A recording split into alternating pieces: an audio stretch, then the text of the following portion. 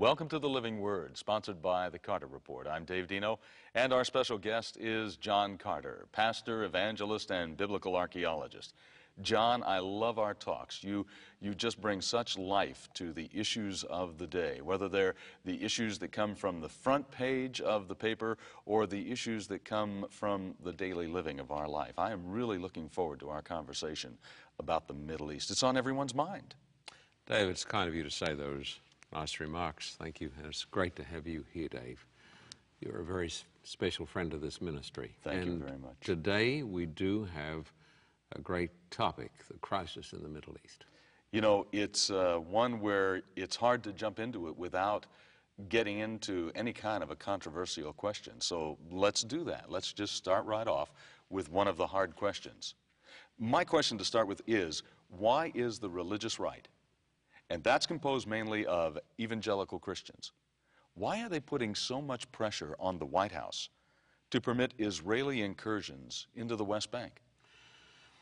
Dave, it's because of their distinctive theological beliefs. They have ideas that they believe come from the Bible, and those ideas, Dave, would seem to support that Israel, the nation of Israel, has a God-given biblical right to the West Bank and other parts of the land of Israel. Now, we're not here, of course, today to talk about politics. We are here simply to talk about the prophecies of the Bible and what the Bible teaches about the role of Israel in Bible prophecy. And, of course, Dave, we would say right up at the start of this program that we believe that we should love all people. Mm-hmm. We believe that we should love the Jews. Anti-Semitism is absolutely wrong.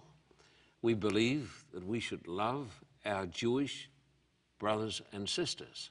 There's been far too much misunderstanding between Jewish people and Christian people. And many Christian people have reacted against the Jewish people in ways that are very, very unchristian. Having said that, I believe that as Christians, we should also love our Arab brothers and sisters. God is a big God. God has got a big family.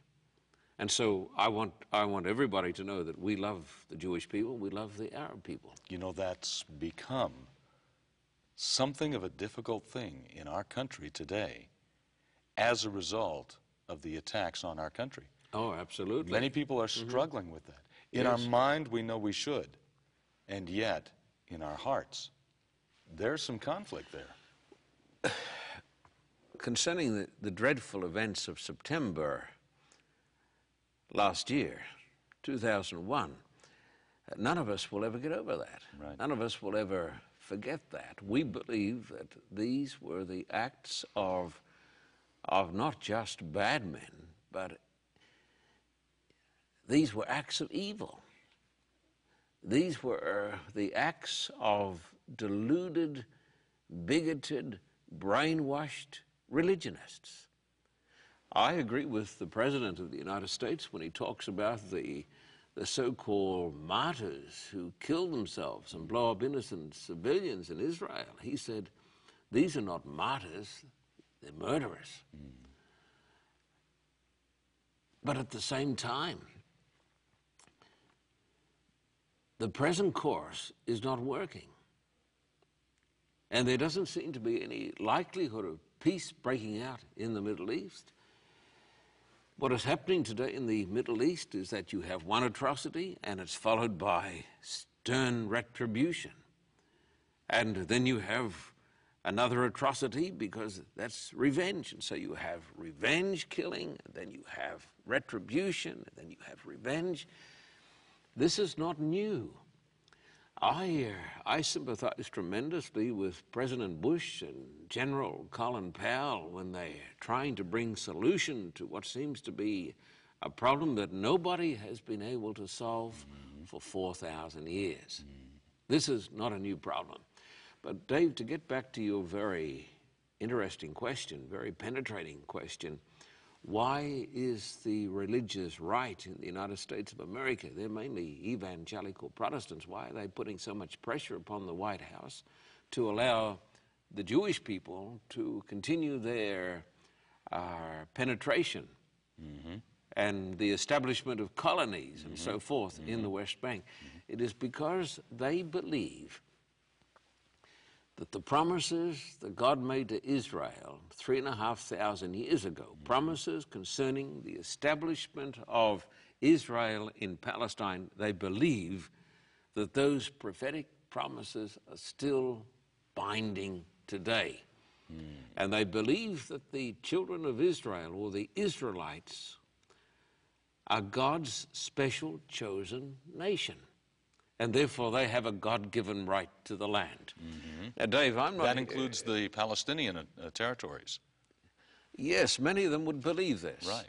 And the further right you get, they believe... I was only reading the other day in a magazine where they say, well, look, they should not even be getting any part of the West Bank because God promised them basically from the Red Sea right across to the land of Iraq, to the River Euphrates. Dave, let me share with you, if you don't mind, some of the prophecies of the Old Testament that talk about this, the prophecies that are used by our friends in the religious right. And while they have the right to their viewpoints, we believe that we have the right to our viewpoints too. This doesn't mean that we're putting down what they say, but we believe that the Bible presents a certain scenario. Now, let me read you from the prophecy of Ezekiel chapter 38 and verse 15 and onwards, and it gives a certain prophetic scenario. It says, "You will come from your place in the far north, you and many nations with you, all of them riding on horses, a great horde, a mighty army. You will advance against my people Israel like a cloud that covers the land. In days to come, O Gog, I will bring you against my land so that the nations may know me when I show myself holy through you before their eyes." This is what the sovereign Lord says. There's a prophecy here that talks about Gog, great power coming down from the north. Right. It comes against Israel. And it talks about how God will come to the defense of the people of Israel. And so the far right and many, many Christians who take their theology from the far right believe that what's going to happen is that a great horde is going to come against Israel. And Israel remain the chosen people of God. And when this great horde comes against Israel, Christian America, out of a moral duty and out of respect for the prophecies of the Bible, should arouse herself and come to the defense of the people of God. Now, David, you know about the movie Left Behind. Somewhat popular in evangelical circles. Yes. Made the rounds of the theaters, out on video. Millions of people look upon it like another Bible. Right. The only problem is that some of the producers said, hey, don't get carried away. This is not really true. This is fiction. And it is. It's complete fiction. But in the movie Left Behind, what you have is this great horde that comes against Israel. Then you have the Great Tribulation. And it's all tied up with the rapture. The church is raptured home to glory. And the Antichrist rules, and there is this tremendous battle over the land of Israel. And so evangelicals believe that because we're living in the days when these prophecies are being fulfilled, it is the duty of Christian America to come to the aid of Israel because of the fulfillment of Bible prophecy. Right. I believe, and this is certainly nothing against the Jews, I just simply believe that evangelicals are misinterpreting the Bible prophecies. Now, some might hear you say, I have a different view on this. It's contrary to what a lot of evangelical Christians believe, and they might say, now, wait a minute. What is John Carter saying then? If he's saying that we are mistaken in our overwhelming support of the Jews, what's the alternative?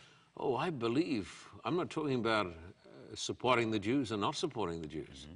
I'm talking about a biblical basis for our ideas. I believe that we should support people everywhere. I believe that it is the responsibility of a Christian to come to the aid of any person who is oppressed, whether he is Jew or whether he is Arab. Dave, if I could show you something over here in the book of Genesis, and this is a text that does seem to indicate that God gave to the people of Israel the so-called Promised Land. Now, if this is so, if God actually gave to the Jews the Promised Land, and if they have a God-given right, then you can see the tremendous emotional impetus, if I could use that term, to help that prophecy to be fulfilled. Sure. And that is the thinking of the evangelical right. And you can see the dilemma it puts George Bush in. Now, let me read to you in Genesis 17, if I may. When Abram was 99 years old, goodness, the Lord appeared to him and said, I am God Almighty. Walk before me and be blameless. I will confirm my covenant between me and you and will greatly increase your numbers. So God says, I'm going to make Abraham with you a covenant. Abraham fell face down, and God said to him, as for me, this is my covenant with you.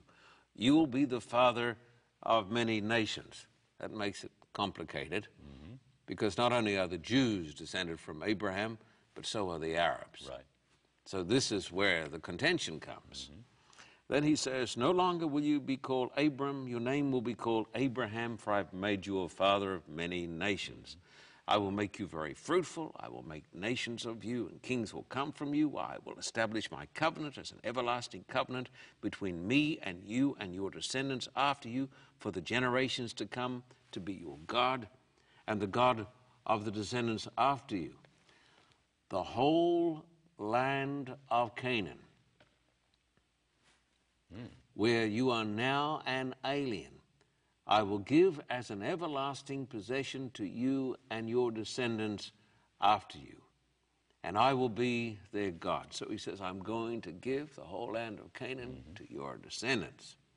In verse 9, then God said to Abraham, as for you, you must keep my covenant.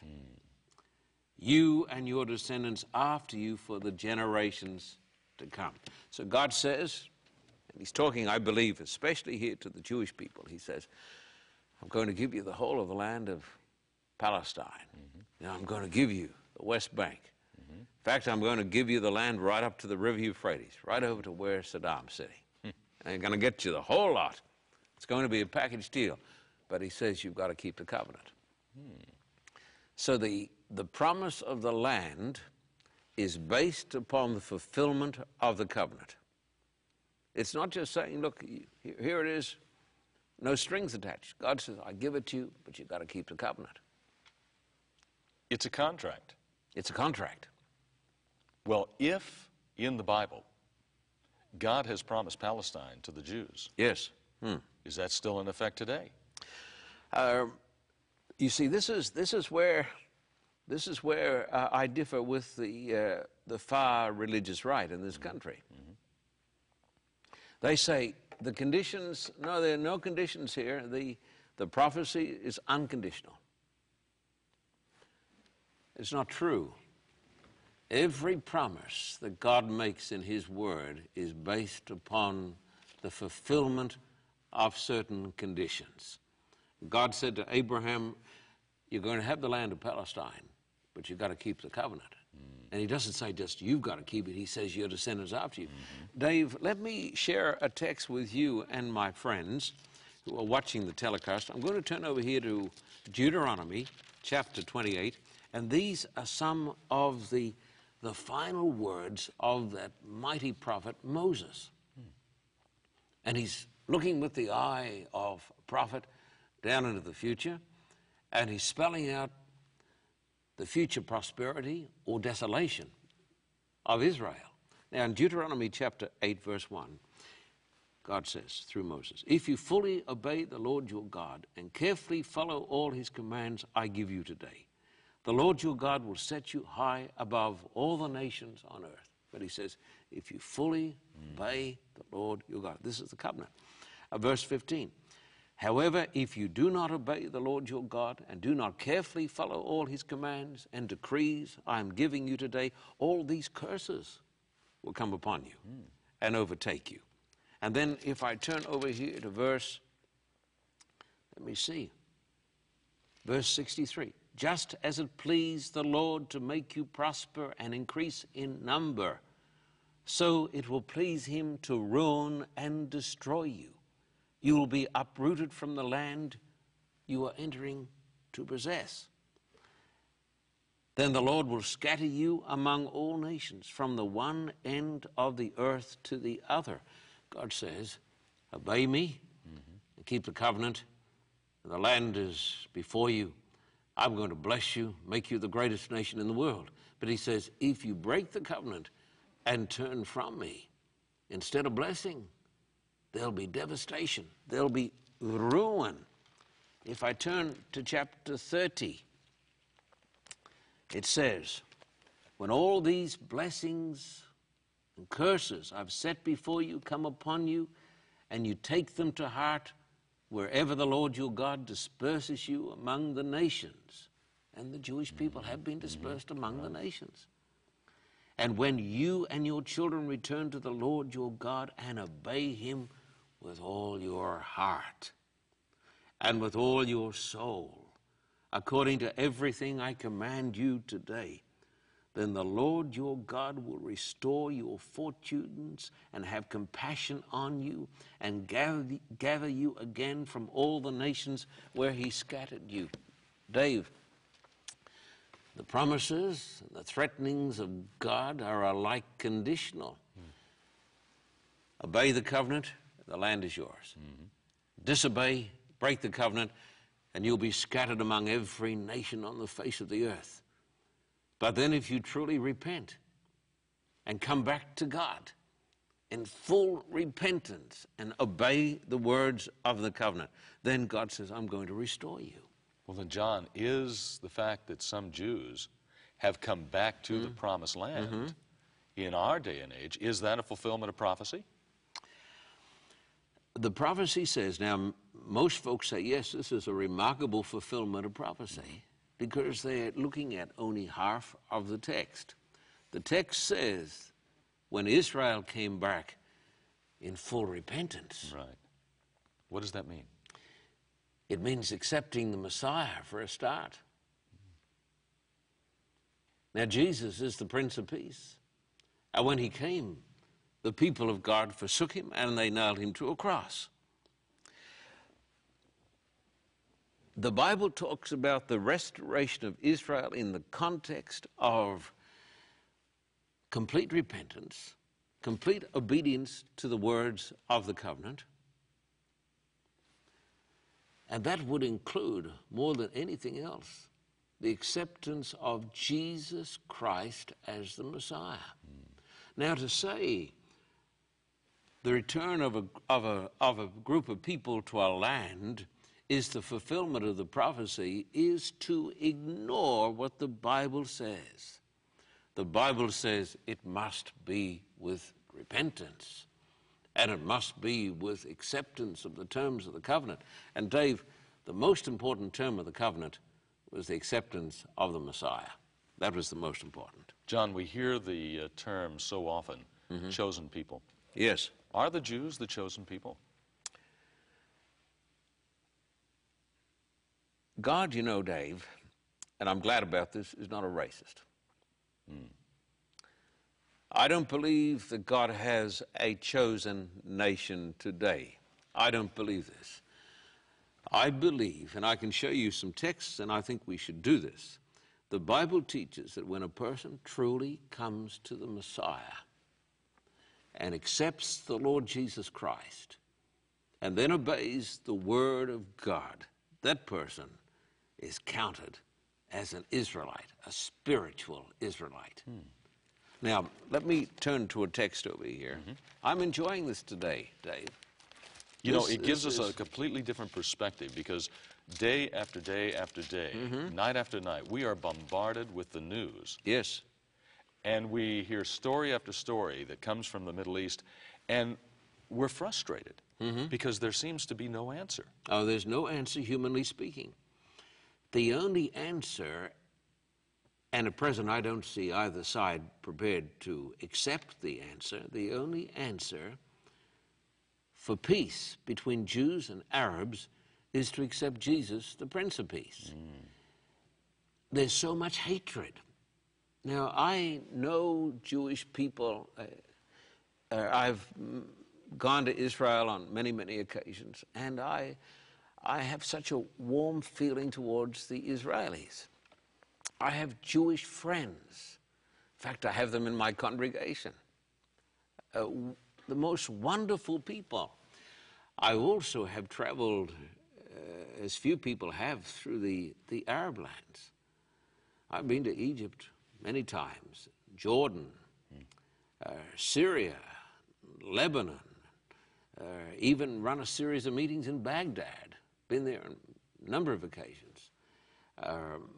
So I know the Middle East and I know the Arab people relatively well. I've met some wonderful Arab people. They're not all terrorists by any means.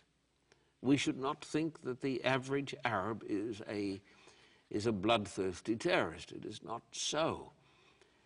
And so you got these two great races, and there have been, quite frankly, and everybody knows this, there have been atrocities on both sides. I wonder what it would be like. So you've got this hatred. You've got this hatred, and this hatred goes way back. You've taken us back to the very beginning of that hatred. Goes back to Abraham. To Abraham and Sarah and Ishmael. Yeah. Can you imagine being Ishmael, his son, being cast out? Oh, I know. And then hearing for the rest of your life, and then generation after generation after generation, hearing that the sons of Abraham by Sarah are the chosen people. Of course. I mean, how's that going to make you feel as a son? It'd make you feel pretty jealous and pretty mad. And Dave, there's only one solution to the problem in the Middle East. Some would say this is very simplistic. Well, you know, the politicians are not having any success at all. None at all. The only solution is the solution of grace and forgiveness. But you don't get grace or forgiveness without the Messiah. Now let me read you a text here. Galatians chapter 3, and it's verse 26 and onwards. Now, Paul says these words. Now, to answer your question concerning the chosen people. You are all sons of God through faith in Christ Jesus. You can't do much better than that. For all of you who were baptized into Christ have clothed yourselves with Christ. There is neither Jew nor Greek, slave nor free, male nor female, for you are all one in Christ Jesus. If you belong to Christ, then you are Abraham's seed. Now, listen to this. And heirs according to the promise. Now, what was the promise? Well, God made promises to Abraham that they would, his descendants would inherit the earth. He said, you're going to be a special chosen people. You're going to be the apple of my eye. And the Bible says, if you are in Christ, if you accept the Messiah, if you come to the Messiah in true faith, then the Bible says you are counted as Abraham's seed. Dave, I'm a Jew. Dave, you're a Jew, a spiritual Jew. An Arab who accepts Christ is a Jew. Grafted in. A spiritual Jew. An Israelite. So God does have a chosen people today. Yes, he does. He has a special nation. And that nation is found in Russia and in China and in America and in Israel and among the Arabs and among the French and among the British. And by the grace of God, there are two sitting here at this table. When a person comes to Christ, he becomes a part of the chosen people. But if you're not in Christ, you're not a part of the chosen people, and the prophecies do not apply. Let's talk about being in Christ, and let's talk about the relationship of that to the Jewish people. Yeah. Do Jews generally accept Christ, or do they generally reject Christ today? I have some wonderful Jewish people in my church whom I don't just love, I really like them. They're really nice people. We just love them to death. They accept the Messiah. But the vast majority of Jewish people, if you ask them, they don't accept the Messiah. The vast majority of the Israelis do not accept the Messiah. And the party that is becoming stronger as the days go by is the right-wing Pharisee party in Israel. They have a tremendous influence over there. That has a ring of familiarity. Yes, it does. Then you have, for instance, the Orthodox Jews. They believe that Jesus is an impostor. Then you have the liberal Jews. They believe that Jesus is an impostor, though some would say that he was a great person. There's been a little liberalization of their thinking. But the vast majority of Jews, I would think, Dave, the big number would be secular Jews. They don't believe in anything. They believe in their nationality, but they don't believe in religion so much. They're just secular. Many of them are atheists. In a sense, they are racially Jews. Racially Jews, circumcised Jews, but they're not the Jews of the Bible here. Because the only Jew that counts, or the only person who counts as far as being one of the chosen people, as the Bible refers to this term, are those who are Abraham's seed, who have accepted the Messiah. Then you do have today in America and in some other parts of the world, you have that group who call themselves Jews for Jesus. I helped perform a wedding of a wonderful Jewish man and this beautiful Jewish girl, Donna, such a sweet, beautiful girl, Blake, a wonderful Jewish man. And I married them, well, I assisted, because they had a Jewish rabbi do the wedding service. He was a Christian Jew. He believed in the Messiah, but he is a minority. So the vast majority of our friends and the Jews do not accept Jesus as the Messiah, and that's the problem. To not get too far off topic, and yet it still does relate back to the topic, because you've already stated that you believe that the only answer to bringing peace to the Middle East is through acceptance of Christ. Yes. And that's the only way that forgiveness is going to come between the Arab and the Jew. Not only the Middle East, but wherever you have conflict, Christ is the only one with the answer. Why can't the Jews, why couldn't they, why didn't they accept Christ as the Messiah?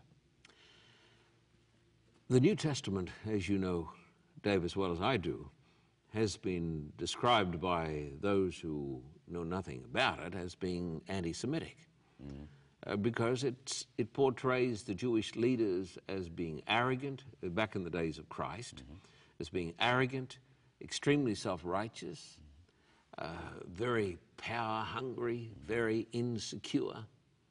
And when Jesus came, he came as a revolutionary. He came with a gospel of peace, but a gospel that pointed out sin and pointed out spiritual pride. You see, Jesus taught that the sins of the flesh were not as bad as the sins of the spirit. And so here you had a group of people who were super religious, but they did not have the piety of the Lord. And they rejected him because he challenged, and if they had let him do so, he would have made things wonderful for them. But they saw him as a person who was going to overthrow their power base out of jealousy. The Bible says it was out of envy that they delivered him. And so they rejected him. At Jerusalem, which means the place of peace, the possession of peace, has never known peace since it rejected the Prince of Peace. That's the problem in the Middle East today. I want to go back into Scripture, and I want to go back into prophecy. because as I said earlier, you give us a wonderful and different perspective on viewing the events, the issues of the world that we see today. I mean, day after day, we are confronted in the headlines with man's, and I know it's a cliche, and yet it's so true, inhumanity to man. Yes. I mean, we are seeing terrible things that people are doing to other people. We're seeing suicide bombers that are taking the lives of women and innocent children. We are seeing teenage children, girls, who are persuaded to become suicide bombers.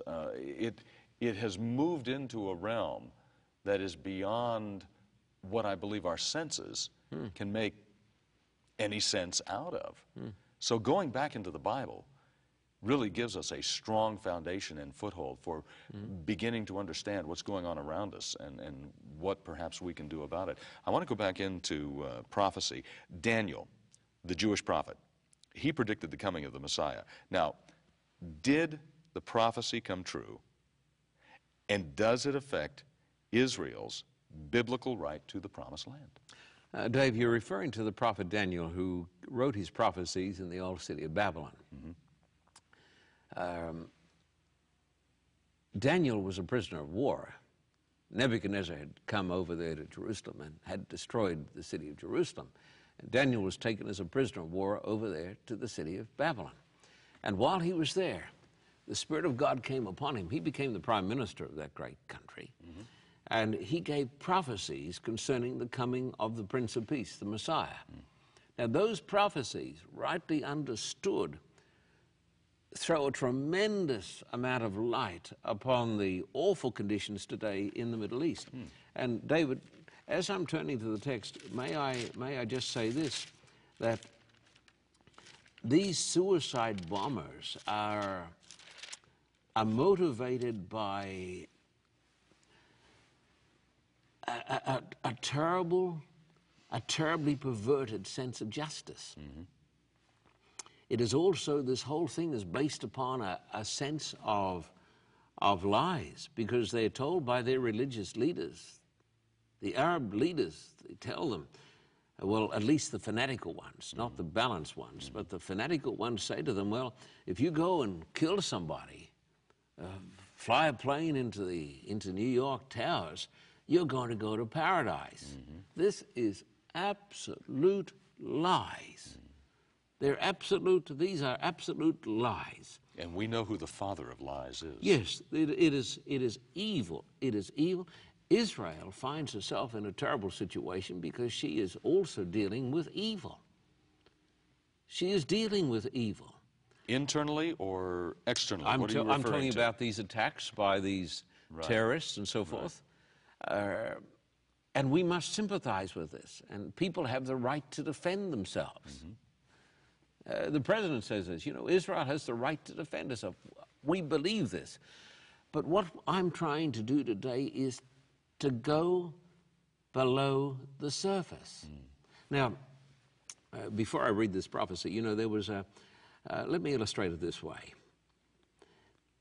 And I want the audience to listen carefully to these texts from the Bible, Dave. But there was a man who had a swamp on his farm. It was full of crocodiles. A big swamp, you know. And he'd go out with a shotgun, bang, kill a crocodile. But, you know, they're breeding so fast, he couldn't keep up with them. Then somebody said to him, you know the best way to get rid of the crocodiles? He said, well, I've been trying to shoot them. Well, the man said, the best thing for you to do is to drain the swamp. Drain the swamp. Every time Israel goes after a terrorist, it's shooting a crocodile. Bang, bang, bang. Every time Colin Powell or some other good person goes over to the Middle East to try to work out a solution between these two nations that hate each other, bang, bang, shoot a crocodile. But the crocodiles are breeding faster than they can shoot them. The answer is drain the swamp. And the swamp is a swamp that's 4,000 years old. It's full of crocodiles, but it's a swamp that is filled with hate and poison. There's only one way to get rid of the swamp, and that is through the precious blood of the Messiah, the Lord Jesus Christ. Now, I'm not here talking politics. I'm not saying, a nation doesn't have the right to defend itself, but you can defend yourself as long as you like. But the other side is going to defend itself more than. And Israel has got nuclear weapons. We all know that. But you give the Arabs enough time, Dave, and they're going to have nuclear weapons too. That's right. Now the Bush administration, there's other American administrations, has come out and said, we're going to stop nations from getting weapons of mass destruction. One can only say, good luck. Because if you give enough time and enough desperation, they're going to get them. Sooner or later. We hope later, but they're going to get them. And so this awful merry-go-round that keeps going around. Time magazine or Newsweek had a cartoon of it. It showed a carousel, a merry-go-round. And it had atrocity, revenge, atrocity, revenge, an eye, a tooth, an eye, a tooth, an eye. It never stops. I'm saying we need to, in our own lives and whatever it is, we've got to come to the place where we're going to be prepared to drain the swamp. I don't see those nations anywhere near there doing that, because here is a prophecy that says that the Messiah was going to come. And unless the nations of the world, the Arabs and the Jews, come to God in true faith and repentance and accept the Messiah, the merry-go-round is going to keep going. Let me read the text. 77s are decreed for your people. That means 490 years. And your holy city, Jerusalem, to finish transgression, to put an end to sin, to atone for wickedness, to bring an everlasting righteousness, to seal up vision and prophecy, and to anoint the most holy. Know and understand this from the issuing of the decree to restore and rebuild Jerusalem until the anointed one, the Messiah, the ruler comes. There'll be 7 sevens and 62 sevens, or 483 years. The 77s, 490. 490 years. This has been understood by Jewish and Christian scholars for hundreds of years. So you've got a period of 490 years, but you've also got a period of 483 years. And it says it was from the issuing of a decree to restore and rebuild Jerusalem. This decree is the decree of Artaxerxes Longimanus, one of the Persian kings that went forth after the Babylonian captivity, after the Jews were taken captive, that we all know about, back 500 years or so before Christ. That decree went forth in 457 BC. And if you add the 483 years onto the 457 BC, it brings you through to the year 27 AD. Luke chapter 3 says that Jesus appeared publicly at his baptism and said, the kingdom of heaven is at hand in the 15th year of the reign of Tiberius Caesar. That's Luke chapter 3 and verse 1 and verses 20 to 23. And the 15th year of the reign of Tiberius Caesar, according to Jewish reckoning, is 27 AD. The prophet said, more than 500 years before Christ, that the Messiah would come in his public role as the Messiah in 27 AD. And the New Testament, an unbiased account, possibly written by a person who didn't even understand these words, as we understand them.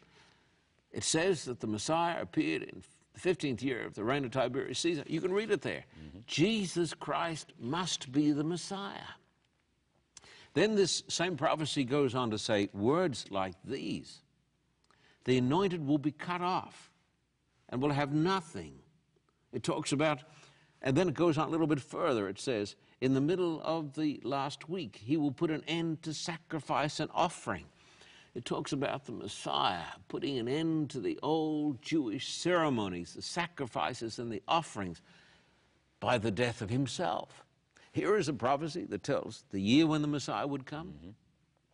It predicts that he would die for the sins of the world.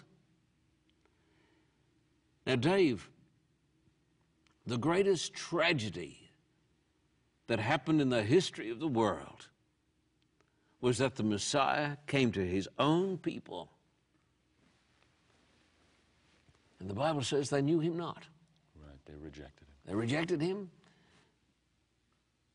He was the Son of God. He was the Prince of Peace. And he came with the balm of Gilead to present, to heal the gaping sores of the world, to bring Jew and Arab together. He came to bring the children of Abraham together and to heal the sores, the bleeding sores of the world. And what did the world do? The world put him on a cross. Jerusalem has never known peace since it rejected the Prince of Peace. The text goes on to say, Dave, and this is pretty graphic. It says, the end will come like a flood. This is talking about Jerusalem. War will continue until the end, and desolations have been decreed. So I say, we've got to drain, people have to drain the swamp, and we can be, to change the analogy, we can be putting Band-Aids on the skin cancers. You can have a melanoma, say, growing on your chest and say, well, what I'm going to do, I'm going to put a little bit of lanolin on it, then I'll put a Band-Aid on it. That's what these peace talks are. Christ alone is the solution. This prophecy that we've read, does this have any bearing then on Israel's right to the Promised Land? I mean, we've been talking about that on and off throughout this entire broadcast. Whatever right Israel has to Palestine, whatever right, and I'm not here to talk about her political rights or humanitarian rights. I'm not here to discuss this. But from a biblical viewpoint, from the prophecies, Israel has no right to the Promised Land because Israel was promised the land on condition that she accepted the Messiah and that she fulfilled the words of the covenant. What does Jesus say? What does he say are the consequences of rejecting him as the Messiah? But let me follow up this by saying, I'm not saying that, don't misunderstand me, Dave. I'm not saying that Israel doesn't have a right to be over there. I'm not saying that. But when the right wing of the church goes to the president and says, Israel has got a biblical right to be there. No, there's no biblical right at all, because all the biblical rights were canceled when the Messiah was crucified. Well, what did Jesus say? Let me read you what he said, because these words are very important words. And the problem is, Dave, people will only read a certain portion of Scripture. They need to read it all. Very selective. Very selective. So they pull out these. I was listening to Rush Limbaugh the other day, and somebody called up and was quoting the text that God gave to Abraham. Oh, everybody got excited. Well, that proves it, you say. Hey, why don't you read a bit more? This is a big book, you know. It's a big book. Genesis, great, but now let me read to you Matthew 21. Listen to another parable, Jesus said. There was a landowner who planted a vineyard. He put a wall around it, dug a wine press in it, and built a watchtower. This is Jerusalem. Then he rented the vineyard to some farmers and went away on a journey. When the harvest time approached, he sent his servants to the tenants to collect the fruit. The tenants seized his servants. They beat one, killed another, and stoned a third. Then he sent other servants to them more than the first time, and the tenants treated them the same way. Last of all, he sent his son to them. That's Jesus. They will respect my son, he said. But the tenants saw the son, and they said to one another, this is the heir. Come, let's kill him and take his inheritance. So they took him and threw him out of the vineyard and killed him. That's Calvary. Therefore, when the owner of the vineyard comes, what will he do to those tenants? He will bring those wretches to a wretched end, they replied, and he will rent the vineyard to other tenants who will give him his share of the crop at harvest time. Jesus said to them, have you never read in the scriptures, the stone the builders rejected has become the capstone. The Lord has done this, and it is marvelous in our eyes. Therefore I tell you, the kingdom of God will be taken away from you and given to a people who will produce its fruit. The kingdom of God was taken from the Israel of the flesh and given to the Israel of the Spirit. And the Israel of the Spirit, they are the ones who accept the Messiah, and they become the chosen people. And then I turn over, seeing I'm here in Matthew, let me turn to Matthew 23, Dave, with your permission, verse 37. Jesus said, "O Jerusalem, Jerusalem, you who kill the prophets and stone those sent to you, how often I have longed to gather your children together as a hen gathers her chicks under her wings, but you were not willing. Look, your house is left to you desolate. It's no longer the holy city. It's no longer the Holy Land." People say, well, it's the Holy Land. Of course it's the Holy Land. Only the presence of a holy God can make anything holy. So the whole issue of the Middle East, Jew and Arab, centers on Christ the Messiah. No Christ, no peace. What about the fate of Jerusalem? You started to allude to this earlier. What does the Bible prophesy about the fate of Jerusalem? Very good question. Let me come over here. Because again, it goes back to what we're looking at in the news each and every day. Yes. Let me find you a text here. Luke chapter, well, that sort of repeats it. Luke chapter, let me look at Luke 21. You know, I hope that those who are watching will keep their Bibles handy and that they will follow along with you. Take some notes and perhaps make a few notes in the margin so that, again, they can go back and they can look at this for themselves. One of the most important things is to avoid brainwashing, whether it's by the media or by churches or by preachers, whoever. We need to study for ourselves, and we need to be intelligently informed. Right. Now, Luke chapter 21, verse 20 and onwards, Jesus said, when you see Jerusalem being surrounded by armies, you will know that its desolation is near. This, of course, is referring to 66 AD when Cestius Gallus came against Jerusalem because of the Jewish uprising. Then he says, then let those who are in Judea flee to the mountains, let those in the city get out, and let those in the country not enter the city. For this is the time of punishment in fulfillment of all that has been written. How dreadful it'll be in those days for pregnant women and nursing mothers. This has been fulfilled, to be fulfilled again, the Great Tribulation. There'll be great distress in the land of Israel, and wrath against this people. They will be taken, they will fall by the sword, and will be taken as prisoners to all the nations. That happened. Now, to answer your question, this is the clearest text I know in the Bible on Jerusalem. Jerusalem will be trampled on by the Gentiles until the times of the Gentiles are fulfilled. There'll be signs in the sun, moon, and stars. On the earth, nations will be in anguish and perplexity at the roaring and tossing of the sea. Men will faint with terror, apprehensive of what is coming on the world, for the heavenly bodies will be shaken. At that time they will see the Son of Man coming in a cloud with power and great glory. He's talking here about the very end of time. He moves right down to the end of time, and he talks about Jerusalem being trodden down of the Gentiles. Great distress in the land. Dave, there'll be great distress in the land.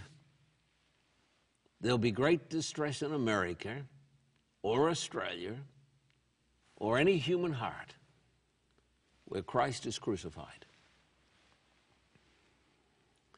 He's the Prince of Peace. And only Jesus can bring peace to the warring sons of Abraham. How do we bring lasting peace to the Middle East? It's a human impossibility. Wonderful men have tried to do so, not for an hour or a week, but they've tried to do it for hundreds of years. It's a divine possibility. But Jesus said, you were not willing. People must be willing. The only person who can help me to love my enemy is Christ. I don't have that capacity. I don't have the capacity to love my enemy. The Jew doesn't have the capacity to love the Arab, and the Arab doesn't have the capacity to love the Jew. I'm talking about those who are fighting each other. The problem in the Middle East is this: no grace, no gospel, no gospel, no Christ. No Christ, no peace. There will never be peace until those warring hearts find their peace with God.